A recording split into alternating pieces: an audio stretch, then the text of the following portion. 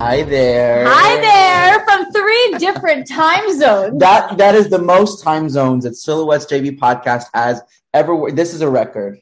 I agree. This is a record, and records are made to be broken. Records are made to be records. Sherry, Brill building, record 45. It all comes together. And we're back. Yes. Welcome to Silhouettes JV podcast. I am Gia Toxie. And I am David Benaria. We are your hosts of the deepest dive into Jersey Boys. Yes. Thank you, Bobby. Yes. There we go. And the deepest dive into Jersey Boys you have ever taken, you ever will take, you are currently taking with the sun, the moon, and the stars all on the one. All right. Exactly. Yes. And this is our 43rd episode, which is wild. Yes. Woo! Yeah, the crowd goes wild. It really is. Here, it's true. with our friend who is back, Tony nominated J. Robert Spencer is here. And Miles Aubrey is here as well. In the Zoom studio. Of course. There we go. Yes. So, as you all know, J. Robert Spencer, Tony nominated for Next to Normal, originated Nick Massey in the original Broadway company. Yes. A guitar player extraordinaire. Bobby came, we all came together and we did a benefit concert for Feeding America. That was an amazing concert. Played some original tunes, played some Next to Normal, played some Jersey Boys. It was some country. It was all great. Yep, so I love it. That was a great online concert. I really enjoyed that. I'm glad that we were able to do that. Us too. It came together. And thank you to Howard Tucker for putting that all together too. Of course. And listen, as Frankie says, it was all great. And of course, we got Miles Aubrey, who he was doing Ring of Fire when Bobby Spencer brought him on board to Jersey Boys. And he played Norm Waxman. And Gyp DeCarlo. You covered Gyp and Nick Massey, right? Yes, and I covered Gaudio on the first National. Whoa! Oh, there you have it. Yes, I actually sang "Cry for Me" back in the day. Awesome. Hey, Miles. I did not know that. That's covered Nick and Gyp. Yeah. Oh wow! Well, you guys are right. You guys are right. You know, Miles was doing Ring of Fire with that great actor. I'm blanking on his name right now. Come on, Jared. Jared Emick. Yes, Jared Emick was in that, and I saw y'all's preview, and I just knew, I was like, shoot, this isn't going to last. And I think it lasted how long? How long did it last, Miles? I want to say it was somewhere like 6 weeks, 7 weeks. 6 weeks. So when I knew it was closing, I know Donnie Kerr was leaving our show, and we needed immediate replacement, and you were in town because you were doing this Ring of Fire that was closing. I was like, you guys got to get Miles Aubrey. And I was like, you got to get Miles Aubrey. He can do it all. And I told him that we had known each other since 2001. We had done a show down at the Grand Ole Opry in Nashville. Yeah. And luckily, you went in and kicked ass, and you got the gig, man. Ooh, thank goodness. That was a game changer. And really, to this day, Bobby, Eric and I both have always thanked you so much for making that introduction to Tara Rubin and mentioning me to her and just putting me on their radar. And, Richard Hester, too, was a big play in that. I gave your stuff directly to Richard, and he was just totally like, oh, sure. It was great. And big player. They put me out on the first National for about a year and a half. Wow. And I'll be honest, I was about ready to just put my notice in because I was away from my wife. And I was just like, I've been out a year and a half. I need to go back to New York, be together. And then Donnie booked Billy Elliot and left. Mm-hmm. And they moved me just in time. And then I was there for another 7.5 years in New York. So wow. 7.5 years. 7.5. When were you on the tour? I started the first National. So that was okay. When we started in San Francisco. Right. Okay. Oh, wow. Nice. First National. And then I did that for, about a year and a half. And then they moved me to New York in summer of 2008. We just saw your good friend Chris Colley Jones do Jersey Boys up in St. Louis. Oh, Oh yeah. Oh, that's awesome. Yeah, we got to go. He was our Frankie out on the first national. Yeah. Mm-hmm. Awesome. So then you did Broadway. I saw you play Norm 3 times. Oh. Fucking amazing, man. Come on. Well, watch your mouth. It'll probably be the greatest role of my life. And here's just a little something. I just realized I have this on my desk here. This is the mustache. What? My first national tour Norm mustache, and they signed it, framed it when I left the tour to go to New York. So I look at it so great. Oh, that's really awesome. That's wonderful. Now I want to point out. I will want to point out, because you all don't know, but now you will. Behind Miles is a portrait of a donut poster. Now I'm just going to say Miles is a huge donut fiend. He loves donuts. So, Miles, what is the significance of that poster behind you, please? I know, and it's, my stupid ring light's causing reflection, but this is Fox's Donut Den, which is a really great old school donut store here in Nashville. It's been here, 40, 50 years. And it's one of my favorite donut shops in Nashville. So, yeah, that's the Donut Den. Yeah. And, now we know. I am so picky with my donuts. Like, it's just like Dunkin' Donuts don't even with me. That's not it. That's not. I love Krispy Kreme, but I have yet to find yes, thank you. I have yet to find a good, local donut shop that I like, because donuts. I don't love it though. No, it's like one of those gourmet donuts, kind of like gourmet cupcakes. They're that weird family. Yeah. I used to like dough a lot, and then we were there. My wife and I were there about 3 weeks ago in the city for a couple of days, and I noticed that they were gone from the city kitchen there on 44th and 8th. So I don't know if they closed during the pandemic or what. Oh, geez, probably. They actually reopened. So the one I know, there's one in Flatiron, and there's one in Astoria that opened over the summer. Okay. And what part of town do you live? Where do you guys live? So I live in Manhattan. We're in my apartment right now in Columbus Circle, and she lives in Astoria. Yeah. Okay, gotcha. Yeah. Okay. Well, I can send you a list of great donuts in New York. Please, because all Miles Aubrey is sponsored by all of the donut shops in New York. Literally, I can't keep trekking all the way to Times Square every time I want a fucking donut, Hey, Bobby, by the way, you're in Oregon, right? I am. So how close are you to Portland? I'm close, but Voodoo Donuts is 15 minutes from me. All right. Well, Blue Star Donuts is where it's at in Portland. Oh, Blue Star Donuts, absolutely. It's in the airport, PDX. In fact, it's really the best. Blue Star Donuts, absolutely. Yeah. We were just talking about the other day. We were like, we prefer Blue Star to Voodoo. But anyway, all right, no more donuts. Right. Back to music. All right. Yes. Back to music. So I don't want any more cavities. Salute. So you guys are doing some shows. You guys are playing together. Can you tell us a little bit about that? Well, I asked Miles to join me. I had been working on a show prior to COVID, and my management team called me towards the end of 2019. We're like, hey, we know you can put together a show. Come on. With the amount of people that we've met over the years and the supporters we have as the Midtown Men, I know if you put together something, we could book it. So there was 5 people that were supporting me and like, yeah, we'll book Bobby. So I put together this show, and then when COVID happened, that show didn't happen. That show was originally 5 band members behind me, and I was definitely telling what I am, which is the story of 7,000 Miles of Broadway, a yellow station wagon with wood paneling, with the greatest 8-track stereo and car radio on the planet, and listening to it, driving down the highway, moving from state to state with my parents and my sisters. And at that time, the music was incredible because I was listening to what I sing at the Midtown Men, the Mobs and the Poppers, the Turtles, the Zombies, the Rascals. But now you got to think about the 70s, whether it was country or rock, it was Peter Frampton or Jackson Browne or Willie Nelson or George Jones. Mm-hmm. So there's all this eclectic variety that I was listening to as we were cruising across the country. And so that was the form of it. COVID hit. Now I pick up my acoustic guitar a lot more than normal. And now I start working on my show more. And then it starts transforming more into, I don't know, just transformed into something I felt more comfortable with, rather than doing like more of a jazzy standard show with 5 musicians. I was really simplifying it down to just myself and thinking a piano. And then the more online shows I did, I was kind of workshopping this thing. And then when it came time, when we booked these gigs in Texas, I was really like, I promise you, I'm sorry to be so long-winded about it, but it was a long process for me to function and go, what do I want? Do I want a piano? Do I want a full band? What do I want? And I finally was like, I want a guitar. I want a guitar. I need a guitar for what I need to do. And I need one of the best guitar players and singers that I know, and that's Miles. And there's also this personal history we have with Jersey Boys. There's that instant connection that we can bring to the table when we perform our show.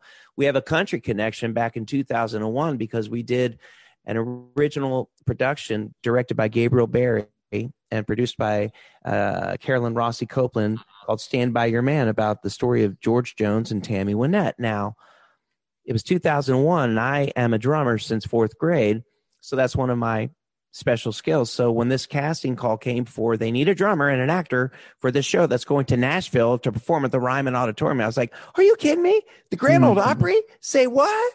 So I go into the New York audition. At the time, I had really long hair and a full beard. And I sang a song on my acoustic. I sang Take It Easy by the Eagles. And then David Lutkin, our music director, I sat down behind the drum set and he said, "No, any George Jones?"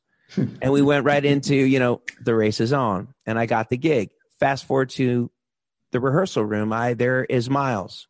There are all these other Nashville musicians who can all play the crap out of their guitars and their instruments, but also act really, really great. And we're with this amazing director. And to be honest with you, in 2001, Stand By Your Man was the Jersey Boys before Jersey Boys. And had we gone to Broadway, we would have been the Jersey Boys before Jersey Boys. Swear to God, it was that great of a show that Gabriel Barry was putting together, because he and Des, as directors, are different but similar. They're similar in the structure of they like it to be like seamless and go, go, go, go, go, go, go, go, go, right? Yeah. But they're still different in their whole approach to directing. But stylistically, I think they're so similar. But Gabriel put together this incredible show of at least 35 different songs that I had to learn on drums. And I was also had a click track. So I had to go like and put everybody into the show. Oh. So there I was. To this day, I think it's one of the best. Even though, yes, Jersey Boys and Next to Normal, I know it. They're great. But I have a special connection to that show, to performing in Nashville on that stage. And that's what my show discusses this time around, which is, my roots come from the farms. My mama and papa had a farm. My grandfather, John Spencer, had a feed store.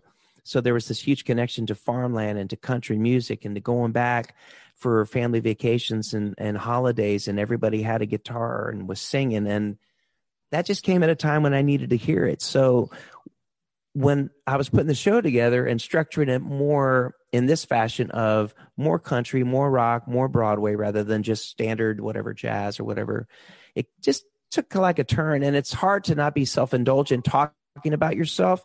So that's what I've tried to do. And with Miles coming on board, he can give me anything. I'm like, I want rockabilly, he can play it. I want country, he can play it. I want Broadway, he can play it. I want Jimmy Webb, he can play it on piano.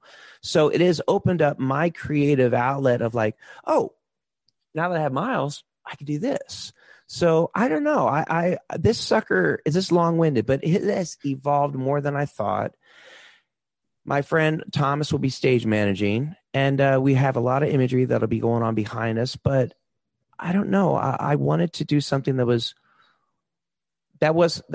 I think people are going to walk away really enjoying the show based off of the songs I've selected, based off of the storylines and the stories involved. But also there's a lot of nice intimate moments that Miles and I can just share together on stage. And also we open up with 5 songs, just slam it out. We don't do anything but slam it out. I'm on drums, he's on guitar, and we very Black Keys it at the very top of this show. So it's a very Black Keys thing. So Miles, you talk now. I'm going to shut up.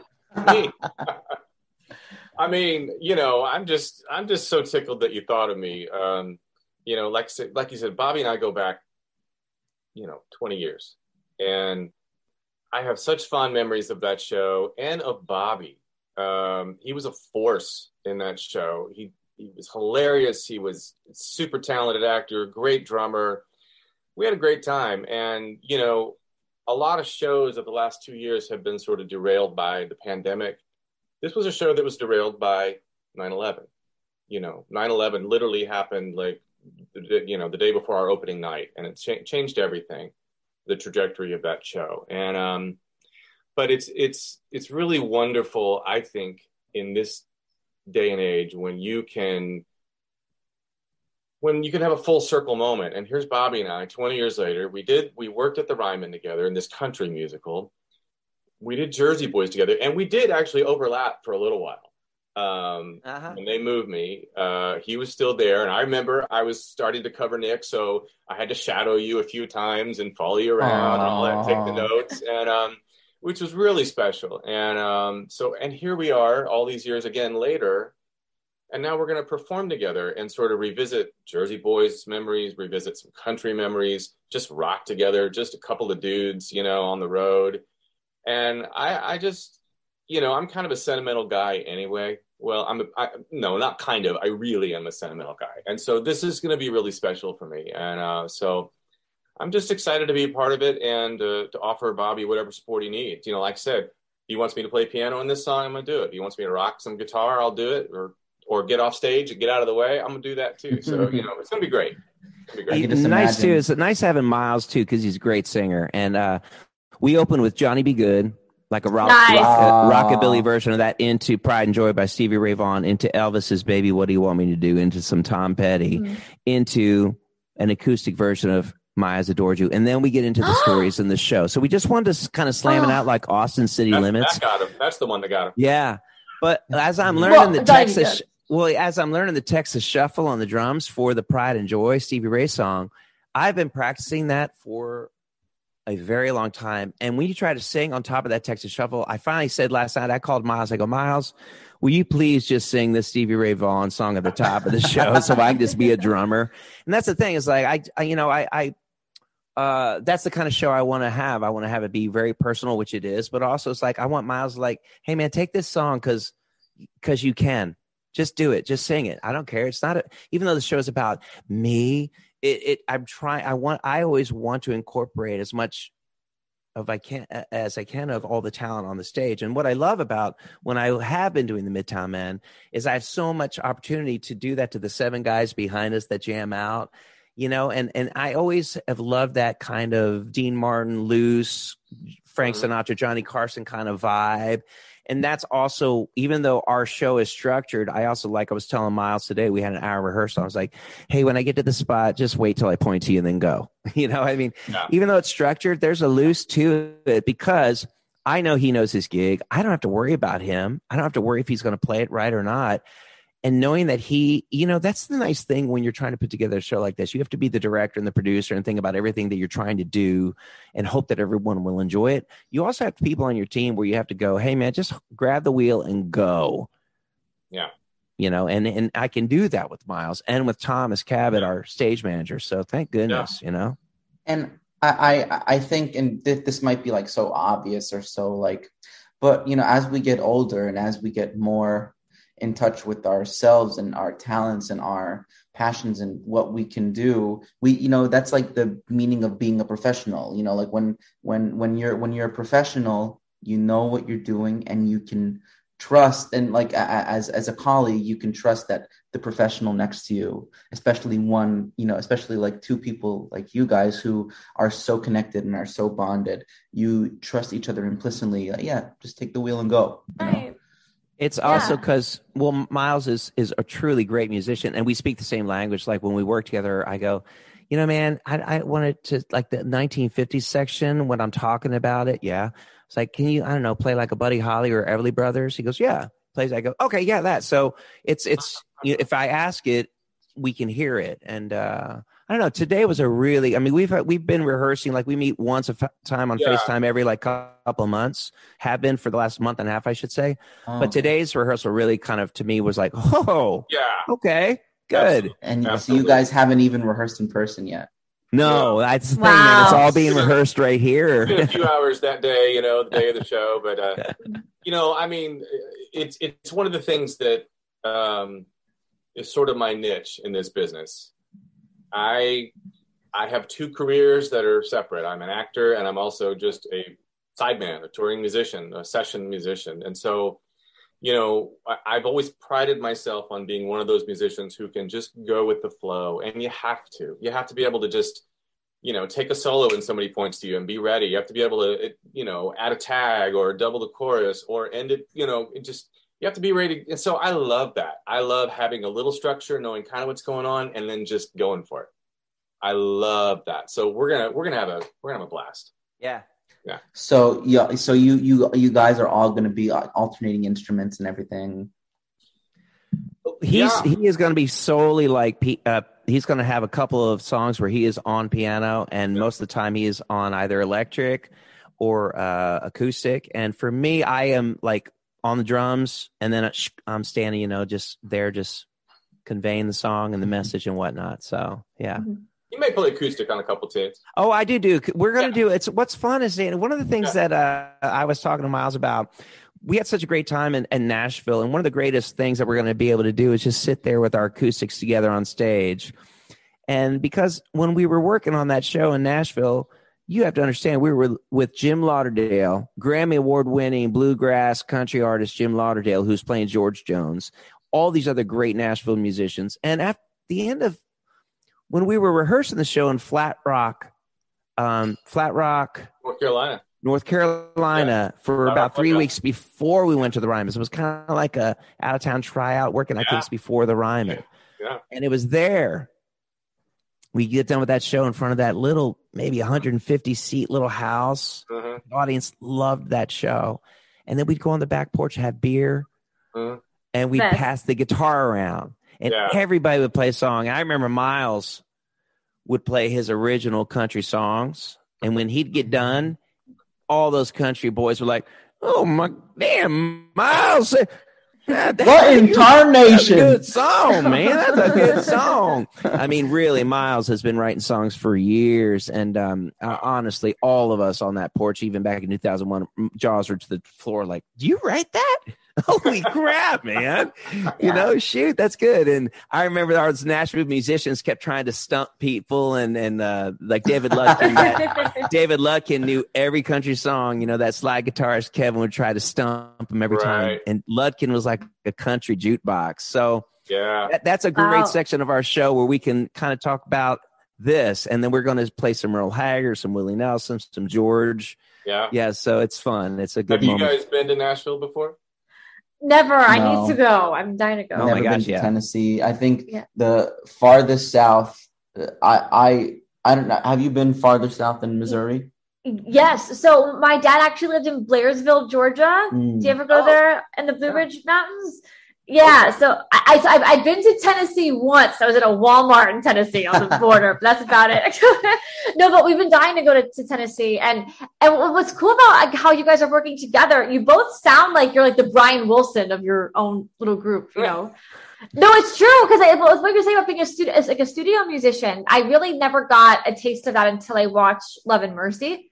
Oh, that's have you seen that movie? Oh, I know. Yeah. Paul Dano knocks it out of the park. Yeah, I agree. No it's so no good. Doubt.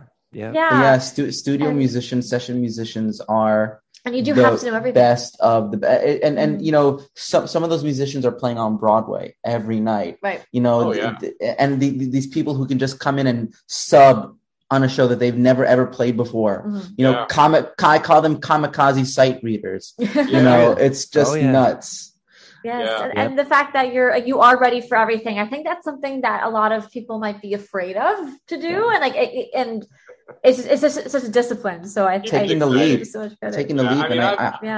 I've always said that if life ever brought me back to New York at this point, I would be happy just to be a pit guitar player. I love that work. I did some of that before, actually, in between Ring of Fire and Jersey Boys. I did some pit work playing guitar in Altar Boys. Nice. Right there at New World Stages back in the day. And, wow. I think that was at stage 1 too. No way. Yeah. Hey, Miles, will you please just say, because Chris Stapleton's one of the greatest country artists that's come out in several years. We just talk a skosh about the last couple years back when you were actually on the road performing with a country artist, and then you got to open for Stapleton. Can you tell us a little? I just want to know. I want everyone to know. Please. And here, in fact, I called Miles at some point. I go, okay, come on, Chris Stapleton, tell me something. So tell us something. Is he a son of a bitch? I've got a poster on the wall in here from the tour, because I was playing for another artist, and we opened for Stapleton for about 2 weeks. Wow. Which was a real treat. So we did at least one show in New York, actually, maybe out near Islip. But so How does he hook up? What's his gear? Tell me. You're like Bobby. What's his rig? Bobby, it's so simple. It's so simple. He plays like a Fender Jazzmaster straight into like a Princeton. He may have changed his rig since then, but it's still basically guitar, amp, couple of pedals, nothing much, little amp, small band, and he just kills it. He's so good. His songs. And that's all she wrote. Voice is so good. He doesn't need anything else. He doesn't need any fancy theatrics, But we moved back here in 2015, just about 6 years ago, and I was fortunate to go on the road and open for the likes of Miranda Lambert, Chris Stapleton, Willie Nelson, Dwight Yoakam, Tim McGraw, and Faith Hill. Whoa. Did the thing, we're in the UK, went to Australia, Canada, and that was great. That was nice because my life has always been these phases. Like, okay, I'll go do theater for a few years, and I'll just play guitar, and then I do shows like Jersey Boys where I get to act and play guitar. And so it was kind of nice to be back in just sort of musician mode for a few years. Just focus on that. Just nothing but play guitar. And so I've been fortunate the last few years to stay busy. What was cool at the Midtown when we're somewhere in Florida? Yeah, that's right. Woke up in the morning. I woke up in the morning. I'm in the lobby because I'm always up early. I'm in the lobby having coffee, and there is Miles Aubrey going, Bobby? And I'm like, that's right. What are you doing here? And he goes, I'm on tour. I got a radio thing we're driving to. What are you doing here? It's like, I performed there last night. We're leaving for another gig right now. So there we were in the lobby of this place in Florida, man. Amazing. That was about 3 or 4 years ago. I don't know, 3 or 4 years ago, whatever. But we bumped into each other right there in Florida. That's right. Yeah. That's awesome. And then you guys, Midtown Men, performed a couple times in Oxford, Mississippi. Yes, we did. Where my dad and my stepmom live, and she books at the Ford Center, and you guys get to meet my dad. So they came backstage. Yeah, each other around. So I thought that was a cool move, though, that you went from Jersey Boys to just being a musician, because you can handle all of it. But the fact that you went on that trajectory, I was just like, I was like, perfect. It really just like, it was like, you're like a good country Keith Richards, Well, Richards, you're not I don't think you're Keith Richards as far as like, like the partying, but you're that amazing, like, you're that Richie Sambora, that people want when they're on stage. You're that guy, man, that everybody, you're the Obi-Wan with the guitar, baby. Come on. You're the Obi-Wan with the guitar. That's Obi-Wan with the guitar. Perfect. Keith Richards with the mustache. Yes.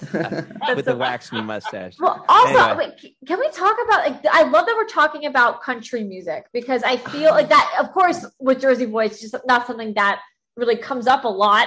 And particularly for like the New Englanders, like everyone just brushes off country music. But, and the fact that, Bobby, when you said that the show you worked on in 2001 was could have been the next Jersey Boys, why aren't there country music is storytelling. It is all storytelling and beautiful melodies and beautiful lush chord structures. I'm like, this needs to happen. And talk about a niche, right, Miles? It's unbelievable what you can do. Well, I won't say too much, but I am next year, I think, working on a new Dolly Parton musical, directed by our friend Gabe Barry, Bobby. Oh, way! So another full circle thing, and it is. So it's in development. It's early on. We may do a little out of town in Florida, and they may try to get it to New York soon. It's a small, like 2-person off Broadway, kind of thing, but it has Dolly Parton music. Has her blessing, I believe. That's amazing. Really? Are you going to be in it? Are you playing? Are you? It's early, but I think the plan right now is I would be music director, playing guitar in the band, and then step out and do some roles similar to the Tammy Wynette, similar to even Jersey Boys in some ways, a little bit of those. I love when a music director is not at the keys. I'm not at the keys, not conducting. It's right. So Charlie Rosen, who is a Broadway music director and also does arrangements and orchestrations, most namely and recently Be More Chill on Broadway. he plays he plays everything, but like his main instrument is the bass. Wow. So he's like, he does all these shows at 54 Below. He's conducting, but he's also like he's playing upright bass, and it is one of the coolest. Yeah, it is one of the coolest things I've ever seen. So I need to see crazy. that.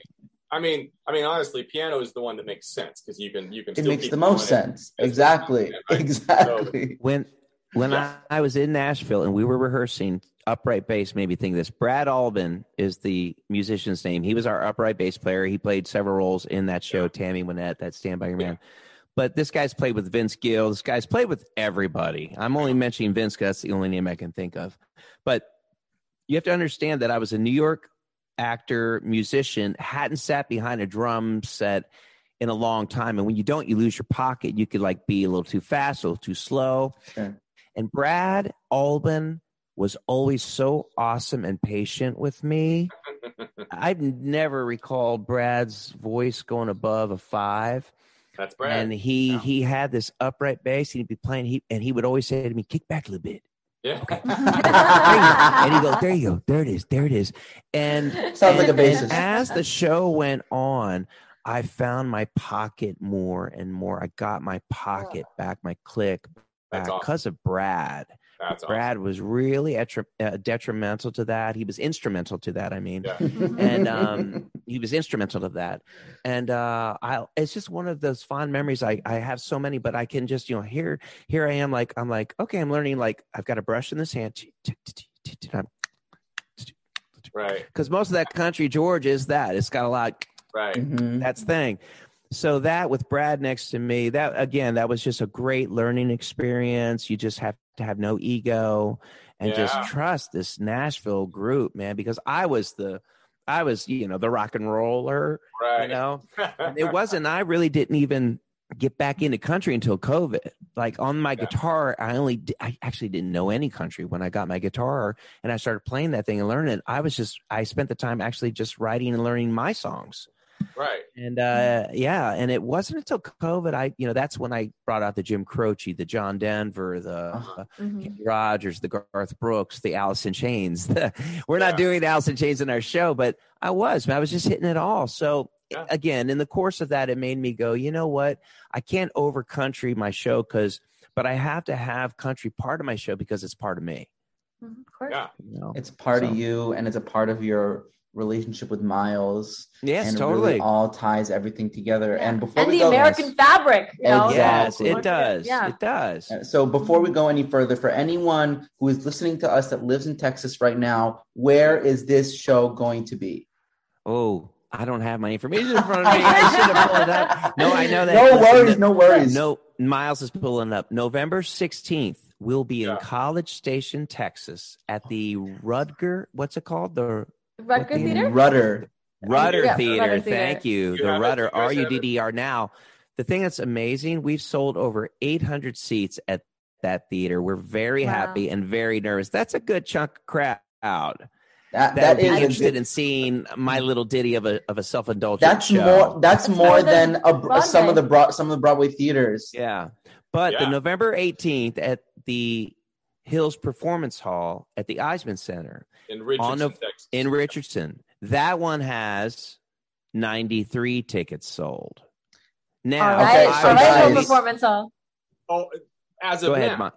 As of now, we have 2 weeks left. But here's the deal. Yeah, 2 weeks I left. actually talked to Miles about this today because over the last week, I've been watching the sales and stuff. And you know what was so great about the people at the Eisman Center? They're supporters of the Midtown Men, and they're supporters of me. And they literally they had booked me, but COVID canceled that concert.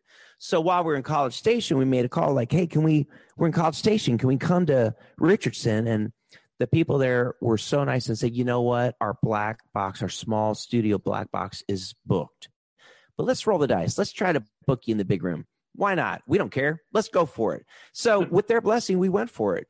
Now at the moment, hey, marketing hasn't worked out, whatever. They're doing everything they can. 93 tickets have sold. So I called and I was saying, maybe we should pull this show. And then I'm driving around the car yesterday talking to myself like I do. And I go, you know what? What bums me out is that there's actually 93 people interested in hearing what I had to say. Right. And I'm like, I want 93 people to see this. Like, Miles and I had my rehearsal today. And in the midst of it, I told him just that. I go, it bummed me out. I was like, I don't want to cancel because there's actually 93 people that want to see the show. I mean, so the Eisman Center are the same. They feel the same way. They're like, just go for it.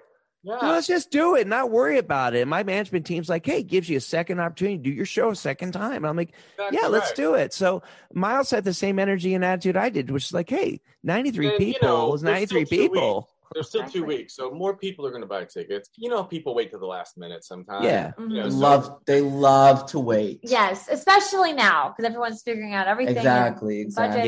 Yeah. But I'll tell you, it's thankfully, at least here in New York, people aren't, a lot of people aren't afraid to come out. We've been to a few shows, a few Broadway shows, a few off-Broadway shows. Nice. And Gia's been in some comedy shows, and thankfully there have been a lot of people showing up. So we know that people. You doing stand-up or something? You doing stand-up? A little bit, but I'm in a sketch comedy troupe. Oh, that's so cool. See, okay, good. That's great. Yeah. Hope that's going well for you. Yeah, she has her next show tomorrow night. So everyone, the Eisman Center, let's fill up that fucking hall right there. November 18th, 7:30 p.m. Guys, 700 miles to Broadway. 7,000. 7,000. And I can't use that as a plug because you did the F-bomb. That was very. We can totally do it again. I was saying I can't use that for a commercial plug because you dropped the F. We'll do it again. We'll do it again, and you know what? We'll separate this part for you, but everyone who is watching or listening to this podcast, you're going to get a double plug. I sure hope that some people are in Texas are listening because I don't want to jinx anything. I'm nervous about my show, and I'm also excited at the same time. And I've spent so many hours thinking about it and constructing it. And the thing is, I'm 52. I've been doing this a very long time. So is Miles. We both have done different journeys and this and that, yet the same in so many ways. So when I'm constructing a show, the majority of my time, I'm a quiet individual thinking it all out of my head. And most of the time, if it works in my head, it'll work on the stage. And I kind of feel that this show's really going to work on the stage. And I'm really hoping and optimistic that I'll be right. Of course it is. Well, I remember when we were putting together our online show, all the meetings that we had, it was just so important to get that feel, to get which songs we wanted to play for that, and it worked in your head, and it worked. From your mouth to God's ears. It's so funny you guys mentioned that because Miles and I are doing the same thing, like how the three of us worked getting ready for that online show. We would send like text messages of us talking. Hey, Bobby, it's me. Hey, Gia, what's up, David? And Miles and I say, like, hey, Miles. I'm like, Miles, you know what I want to do? Here's what we're going to do. We're going to do an acoustic version of My Eyes Adored You, and we're going to do it. And then I sing it to him. Well, because it's interesting because I've had a long time to think about it. I think about it as much as I can because I want to put on the best show I can. And again, without trying to be self-indulgent, it's hard. How do you talk about yourself without being self-indulgent? Well, you just got to speed through it and play great music and just hit the highlights. And I'm really happy with what we chose. And the roster is literally, again, Johnny B. Good, Into Pride and Joy, Baby, What Do You Want Me to Do? You Wreck Me, My Eyes Adored You, Texas in My Soul. We got some No No Nanette from my high school. Hey. I know. I just, it's one of those things, High School Musical, when I was in high school, No No Nanette. We got a song from that. We got a song from that leads us into my travels into New York, another Broadway show. We got Finian's Rainbow. We have Sideshow.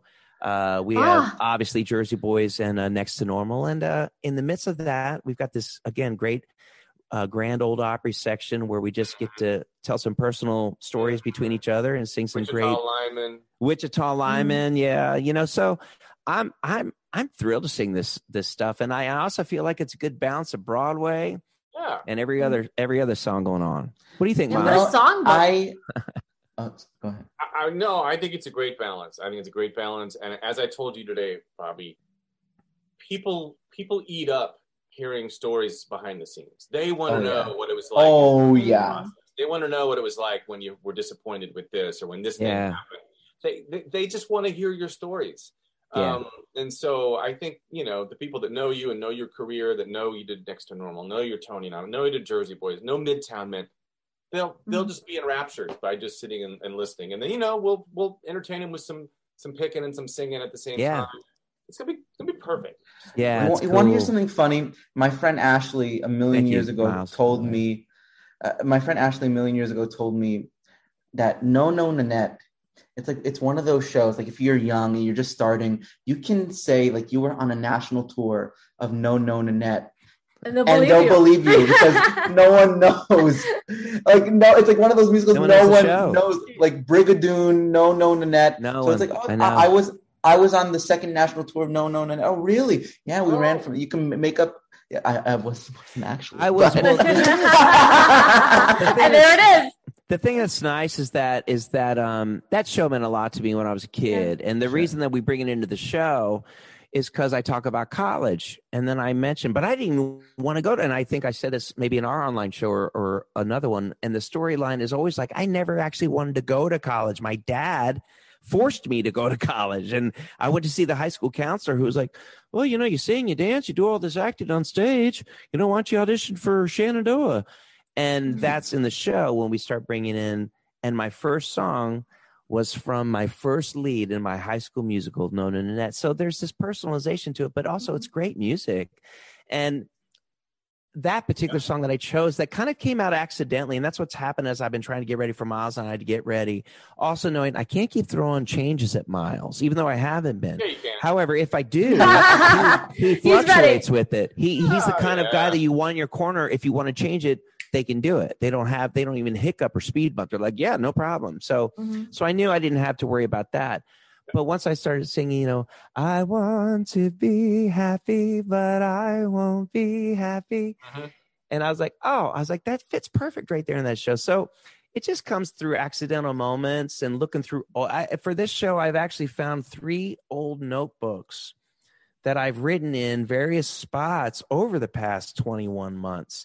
And so that's what happened in the last several weeks. I've like, I forgot about that spot.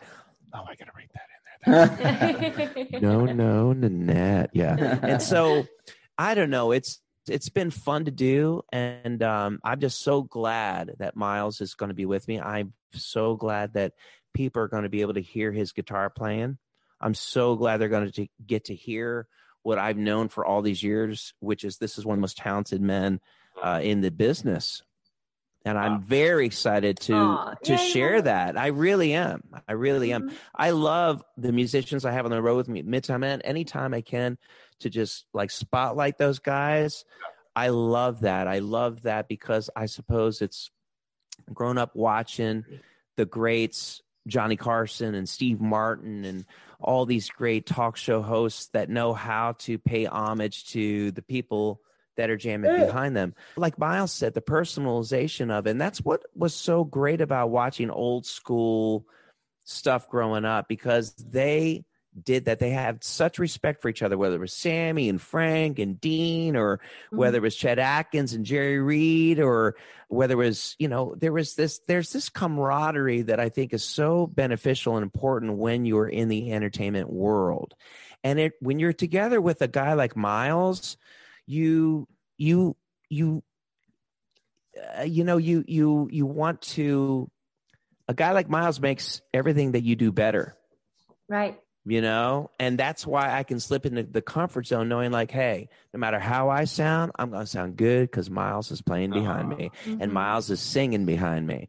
And Miles, is going to, I gave Miles quite a bit of theatrics in this. You got a lot of stuff you're singing too. You got a lot, you got some lines, it's turned into a theatrical concert.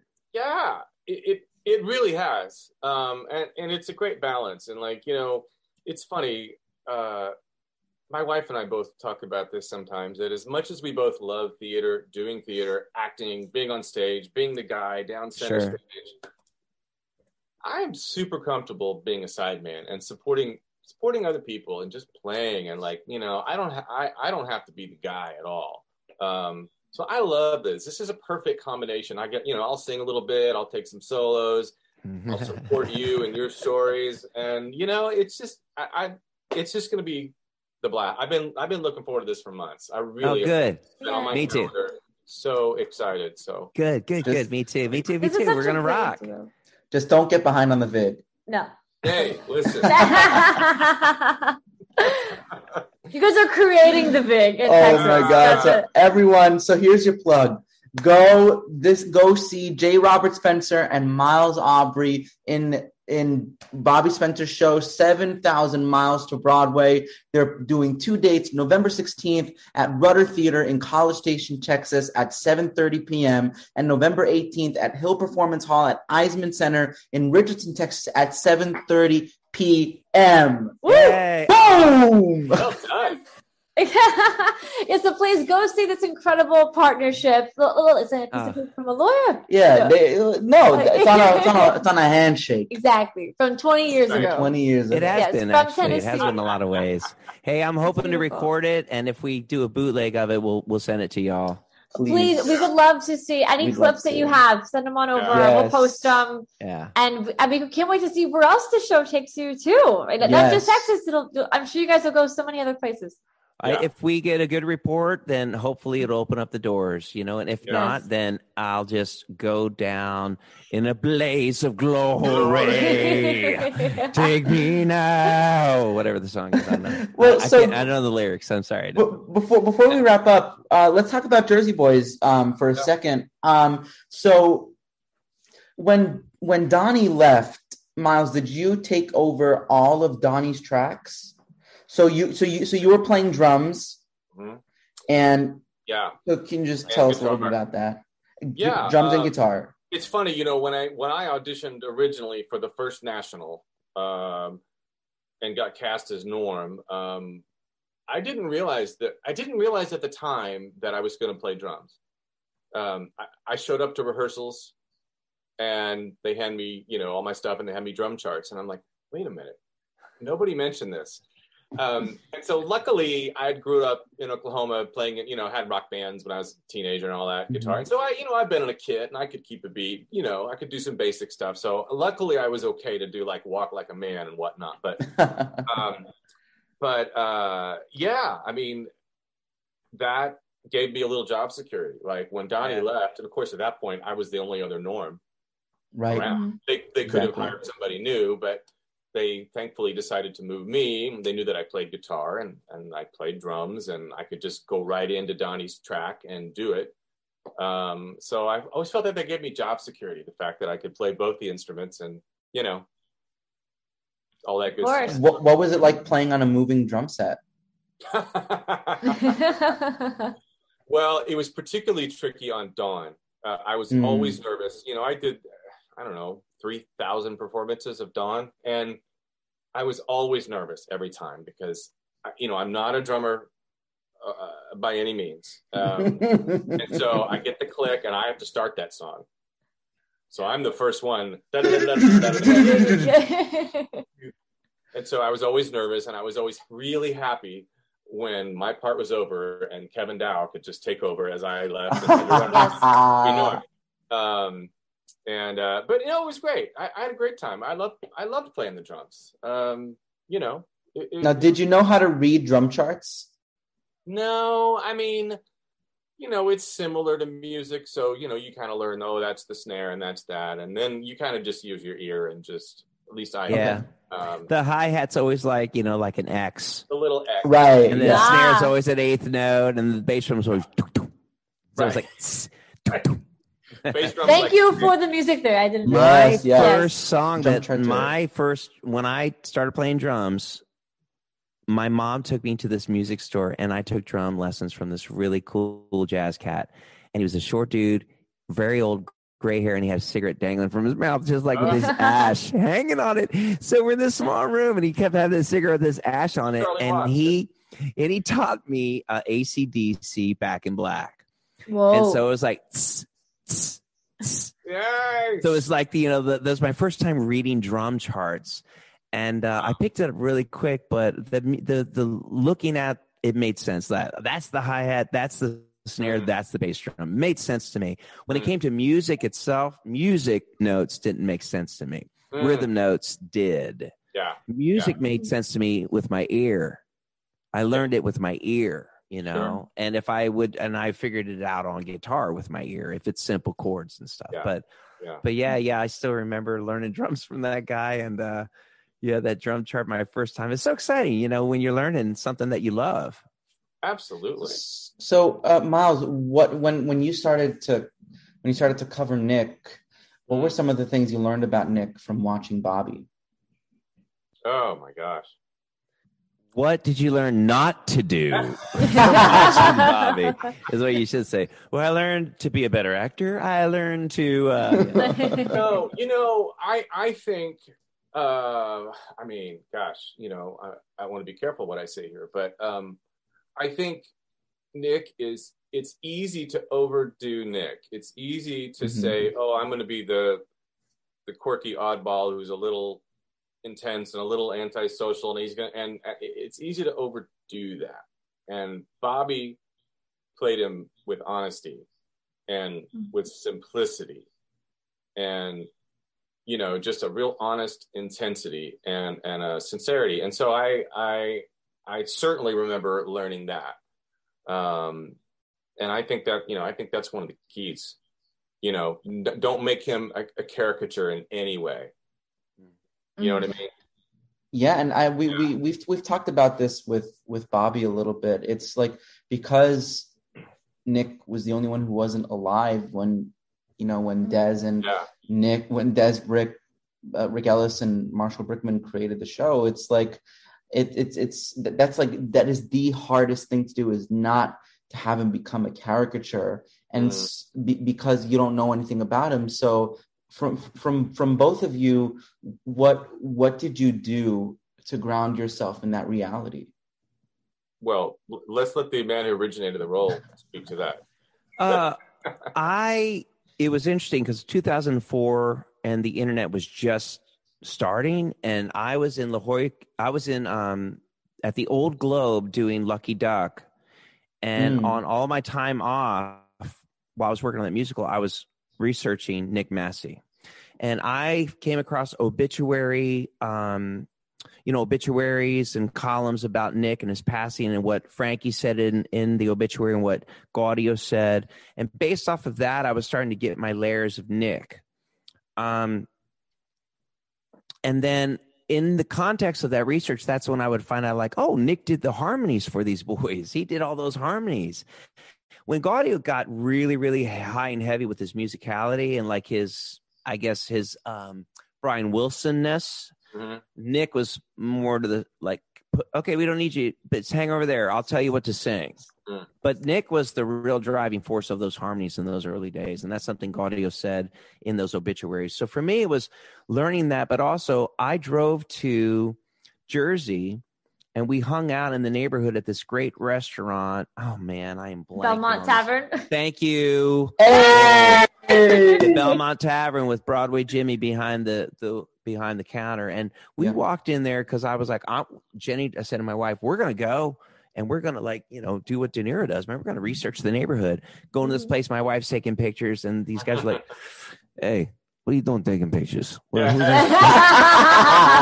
this guy? What are you doing? Who's this guy? She goes, that's Bobby Spencer. He's my husband. He's playing Nick Massey in the new musical of Jersey Boys in the Four Seasons. So when everybody found out that I was going to be the Four Seasons, then everybody came over to me and just huddled me and sent love and drinks and cigarettes. Yeah. And it was an amazing evening. I learned a lot about Pesci and Nick Massey and DeVito and Frankie Valli in those 3 hours that night at the Belmont. So for me, I just decided I'm going to De Niro this as much as I can, learn the bass guitar as well. Something to go back to Miles said, he had to play drums. You know, when you were an OBC of JB, you had to be a quadruple threat. Right. In the day. I mean, I was learning bass and harmony, monologues, and dance steps. Mm-hmm. Yeah. And I think when we got to the point where guys like Miles and I, quadruple threats, were really hard to replace and find, then they're like, yeah, they'll just fake it. So they can do the dancing, the singing, and the acting, but the playing part at this point is just like, it doesn't matter. But it did matter when we started this gig. It did. You had to play all of it. Yeah. And I was glad to have been a musician that I got hired not just for the acting qualities, but for my musician chops as well. You know, yeah, of course. And I just want to say, I think you're giving me way too much credit as a dancer to call me a quadruple. No, I'm a mover. A strong mover. You guys want to hear singer who moves well? do you guys want to hear a funny story? So when we were talking to Richard Hester, when they were in La Jolla, I don't remember what day it was, but Richard Hester was in like a basement with Sergio Trujillo, and Sergio was showing Richard Hester the kind of moves that he wanted to teach you guys to do. And it was kind of more of Ain't Too Proud and a Bronx Tale. And Richard's like, these guys are never going to be able to do that. I can remember Sergio and Kelly Devine pulling into the studio this old school rolling table that always had the TV on it. It always had you roll it in, the TV with the VHS built in, and Sergio was like, okay, we're going to learn these dance steps, and he would put them in the tape. And then it was black and white footage of the old school dance shows. And he would go, I'm going to stand. I'm in my pajamas, by the way. And he would go, okay, we're going to do this.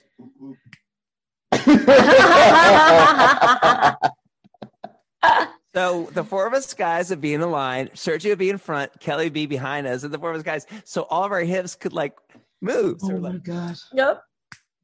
That's well, great. You got it, Bobby. trying to feel it. And I never forget, like, we were studying all these old black and white tapes. And so he was doing it, though, to see, well, what can these guys do? Right. Because Richard Hester was like, you're not going to be able to learn that. And that's probably Richard's like, oh, let's see what they can do. Let's try that. So he fit it to you guys. He fit it to what you guys could do. And the everyone we've talked to who's from the old days, from the OBC, from the original tour cast, it's like, it was just so raw. What you guys were doing, and obviously the Four Seasons weren't dancing like Temptations, No. Right. No. It was cool. Just add that little layer of icing on it. Yeah.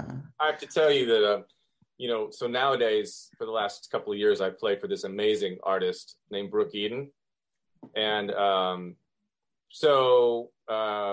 we played a lot of Pride festivals this year. And so we played Chicago Pride. Mm-hmm. And we added the song I'm Coming Out. Diana Ross. I'm coming out. I want the world to know. So what a great song. I insisted that we add some choreography. So we literally did the triple pump step at the end of Who the bass player, and there's video of us like doing the Who Loves You cool. stuff. I love it. Amazing. We have to find this video. That's so fun. We need to find this video. If you can find it, then you can show it right here at this point of the podcast while we're talking over it. That would be great. That's amazing. Awesome. Well, anyway, I think this is a perfect place to wrap up. Thank you guys again so much. Miles Aubrey, J. Robert Spencer, 7,000 Miles to Broadway, November 16th, Rudder Theater, College Station, Texas, 7:30 p.m. November 18th, Hill Performance Hall at Eisenman Center in Richardson, Texas, 7:30 p.m. Be there or be there. That's it. You got two options, be there or be there. Follow us, Silhouette JB Podcast on Instagram. Find us on YouTube, Spotify, Apple Podcasts, wherever you can listen to podcasts. And follow J. Robert Spencer. Follow J. Robert Spencer, Miles Aubrey. Like and subscribe. And gentlemen, salud. Thank you so much. You guys appreciate the time. Thank you. Good to see you again, Miles. Good to see you. All right. Nice to meet you guys. And Miles, we would love to have you on for your own episode too, so we can just deep dive even further. Oh, okay. Yeah, I see how it goes. Hey, Bobby, you had your time. Where do I sign up? I'm out of here. We love you guys so much. Thank you, Bobby, we'll of course, we want to have you back on, just to, to go through all that, Amen. All right. We love you, brother. Yes, have thank a good one, you guys. so much. Thank you, Gene David. Bye. Bye.